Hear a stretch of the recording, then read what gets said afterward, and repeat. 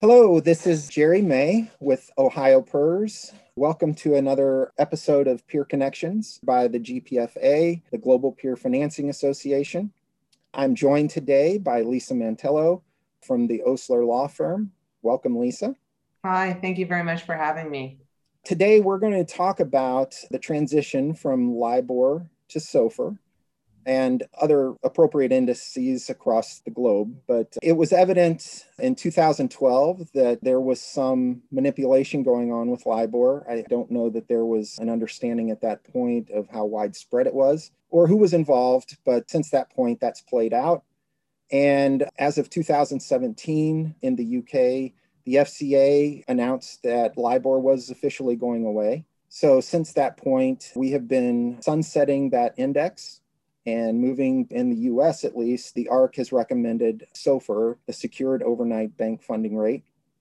And because of that transition, that has impacted a lot of beneficial owners, the buy side in particular, as well as the sell side. There are a lot of implications on both fronts. In March of this year, Lisa and I and her compatriot at Osler held a discussion for the peer group related to the transition from LIBOR to SOFR. Since that point, we've gotten a number of questions, a lot of positive feedback. So we thought we would include a podcast related to the subject because Lisa is a wealth of information and has a lot of good insights into this transition. And I can provide a little bit of market color from our perspective as well. So with that, I thought I would turn it over to Lisa to begin the discussion and give us a little insight into what has happened, where we are, and what we anticipate in the future.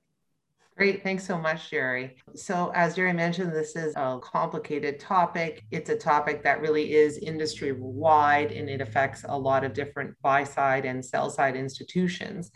It really all started with an announcement from the Financial Conduct Authority in the UK, which is that they will no longer encourage or compel panel banks that were providing LIBOR submissions from doing so. And part of that announcement was that market participants shouldn't rely on LIBOR continuing to be available, and that we should all start a transition to risk-free rates. That was a couple of years ago now, and there's been a bit of a progression, but it's been a slow progression to transition out of LIBOR. Recently, the UK's Financial Conduct Authority, I think it was on March 5th, issued a key announcement with respect to the future cessation and loss of LIBOR representativeness. And what they announced was, as of December 31st, 2021, LIBOR, USD LIBOR for 1 week and 2 month tenors will cease to exist. So that's coming up. And then for all other remaining USD LIBOR settings, which is overnight, 1 month, 3 months, 6 months, and 12 months, that those will all cease to exist June 30th, 2023. So those are dates that are coming up. And I think this has a big impact on legacy contracts. And there's really three different areas that we like to bucket the types of legacy contracts, the types of LIBOR references in. One is the derivatives market.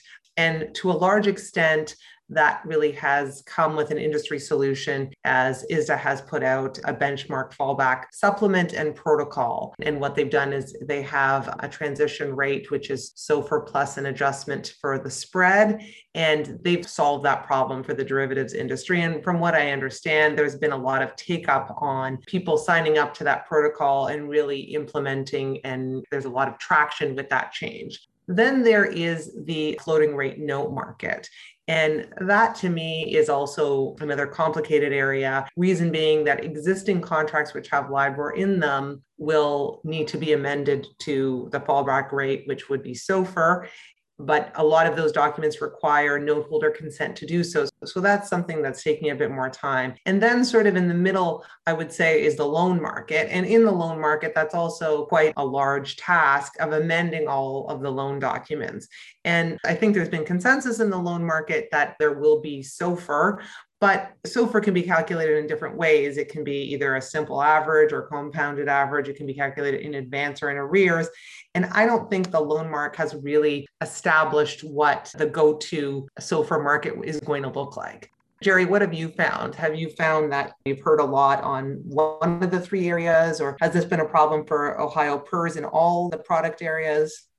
Yeah, we've actually engaged a committee within OPERS in the investment area to look at some of these issues that you just brought up. We compound that with our legal area and their discussions with market participants. Derivatives, I think we're a little more comfortable with, that we kind of know what's going to happen there. The floating rate note issuance is a little different issue for us. The cash portfolios that I'm in charge of are the primary portfolios in which we hold LIBOR instruments. And we have not purchased those at OPERS for a number of years now, trying to push industry participants to move to SOFR or to an alternative rate. I mean, it could be Fed funds or T-bills, in any index would do. So from our perspective, yes, we're ready to go, I think. But I still see a lot of issuance in LIBOR in the short-term market, specifically ABS, but also some corporate issuance as well. So one thing that I would like to know, at least from your perspective as the expert in this area, what do you think the triggers are that issuers would look for in the marketplace to stop issuing versus that index? Well, ARC has recommended that issuers stop issuing on LIBOR, but I know this in my practice that that's not really happening. So I think it's been difficult to get traction for people to say, now we must do this.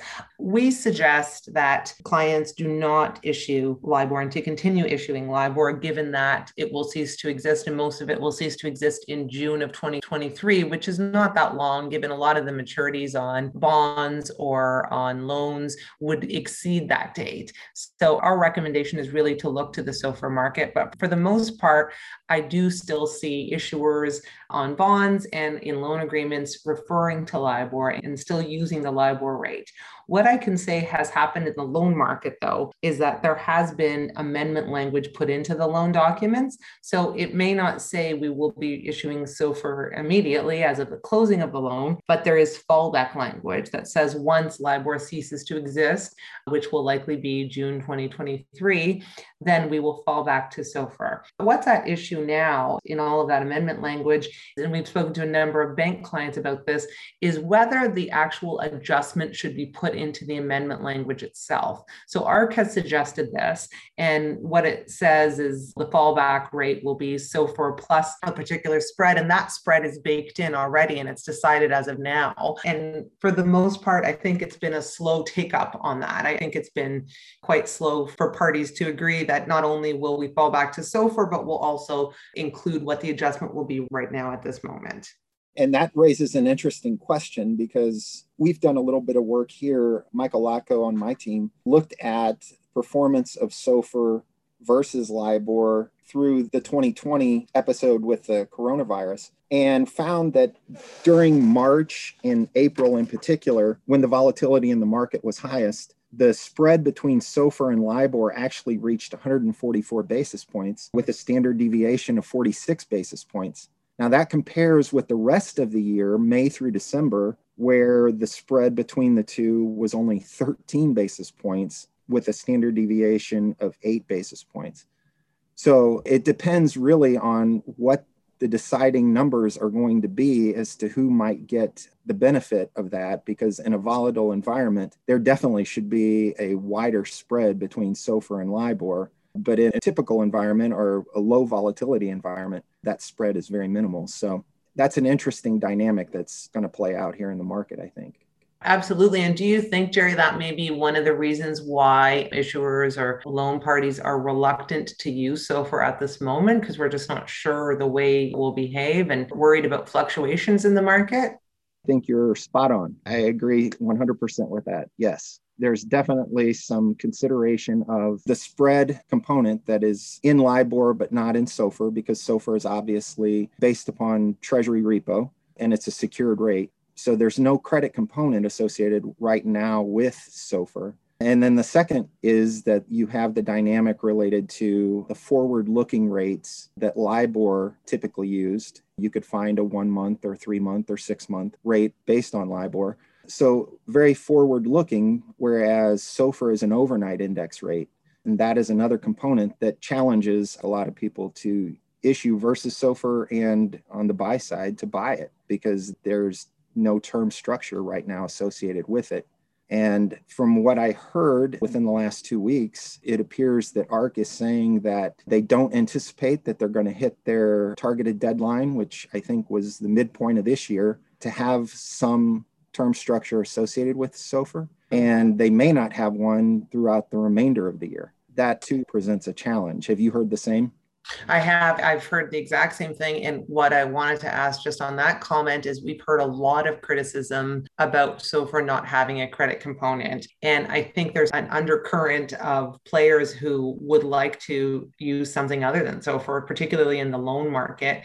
And there's been a suggestion of Ameribor. So I'm wondering what you think about that. Do you think that will gain traction? I haven't seen that used very frequently in Canada. I know it seems like it's more of a regional bank thing in the US. What are your thoughts? Do you think that'll gain some traction as an alternative? I've heard that too. And I'm not one to make predictions at this point, so I'm not 100% sure. But I would say that alternative rates in particular are definitely something that are being explored right now. I know that Bloomberg recently came out and published the BSBY index, and that received IOSCO confirmation within the last week. So people are definitely looking to see what alternatives are out there that might include term structure and credit component so that it is closer to LIBOR. Mm-hmm. So yeah, I think people are looking right now to see what else they can use. That's definitely been consistent with what our clients are telling us. The other criticism I hear of SOFR is the potential mismatch in the derivatives market, because I think, as I mentioned, the ISDA fallback rate it's SOFR set in arrears. So I think there is some concern over if you use SOFR for the lending market that is set in the future as opposed to in arrears, will there be a mismatch in the rates, which could cause some concerns when you're hedging a credit agreement, for example? That's a great point too. Yeah. So I think that's going to have to be a problem that the market considers. Agreed. Yeah, I think there's a lot of uncertainty right now that people are trying to work around. I think what's interesting is just based upon what I've heard over the last several weeks is that you've had Randall Quarles come out and say that the US is ready to start penalizing banks that continue to use LIBOR. That's going to light a fire under some people, I think. I think you're right. And then it also seems that regulators are trying to get people incentivized to move toward creative solutions. If SOFR is not the right index for their particular platform or for the loans that they're looking at, to get creative with something else that might be able to use. Yeah, absolutely. I think that's definitely part of the problem. I think another part of the problem, both on the buy side and sell side, would be just getting clients familiar with what the amendments would look like for legacy transactions and for going forward, getting people comfortable with the SOFR rate. I do think there is an educational component here. And for example, in the loan market, I think banks have found that approaching borrowers, saying to them, okay, now we will be amending your interest rate, which is so fundamental to the contract. I think that often leads to quite a bit of confusion on the borrower side. And I think that's some of the reluctance around going to SOFR-based loans or building in the hardwired language, which says we will use SOFR plus this built-in spread. I think it makes people nervous. Yeah, totally agree. And it's not just consumers or people that are not as familiar with the financial markets. I think there are traders or portfolio managers that are still a little concerned about it as well and probably need a little more education on their front as well. Yeah, I think that's definitely true. I think education is key. So I'm glad we're doing this for all of the listeners and at least raise some of the issues. We may not have solutions to the problems, but at least we can identify what the issues are. Yeah, absolutely. Hopefully this is helping some people on the buy side with some information that they need, taking it to management, making them aware. Because last I heard, there was $200 trillion in contracts that are associated with LIBOR that are needing to be transitioned. So that's not an insignificant amount. No, it's not. I think that's exactly right. So what we advise people on the buy side to do, the first step is the scoping exercise to see what your legacy contracts look like and to look at how many of them do reference LIBOR. And if they do reference LIBOR, do they have any amendment language in them? So I would say that it's only probably been in the last year or so that people have been putting amendment language in documents. And by amendment language, I mean language that says once LIBOR ceases to exist, that this is what we will do. And it's usually either one of two things, either an amendment approach, which is what ARC calls it, which is basically the idea that we will amend it at the time that it ceases, or this hardwired approach that I previously mentioned. So I think the first step is a scoping exercise and looking at what's affected, and then looking at if there is amendment fallback language. And then the third thing I would say is looking at just the general amendment language in the document to look at how do we amend this document.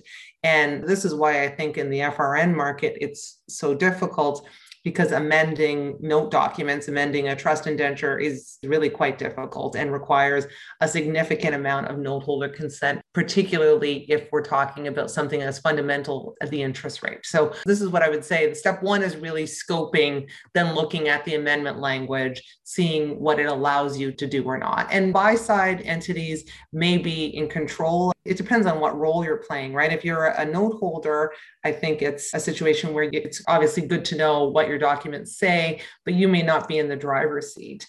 If you are a lender, and I know some beneficial owners are lenders to institutions, that may be something that you'll need to get on top of relatively quickly. Yeah, agreed. And as I mentioned internally, we have people from Investments Group participating in this transition committee, also on our legal side, obviously. From your perspective, we're just one organization, though. How would we best engage with an industry that's going through this transition? I think that's a tough one. I think on the derivative side, I think that that's sort of done, and there's been an approach, and I think ISDA's always there as the industry leader in derivatives. So I think that's organized for you. I think on the loan side, it's much more difficult. There is the LSTA, and they've been putting out more documents, so more advice on what amendment language looks like. And they're always open for comment, and they have a number of sessions on advising people. But my sense of it is it's not really the same industry standard that you have in the derivatives market. So I think we've talked about SOFR as an alternative. We've also talked about some of its inherent limitations regarding the term structure and the credit component. I thought I would bring up, though, that SOFR there are a lot of positives associated with it. And I've got 4 that I can think about. Number 1 would be that it's not a manipulated or able to be manipulated easily rate because it's based on overnight treasury borrowings in the repo market. Second would be the depth of the market is sizable. I think it's over $1 trillion on a daily basis. So that provides a foundation. Number 3 would be that it's published by the Federal Reserve, obviously a standard industry participant, regulator, overseer that instills a lot of confidence.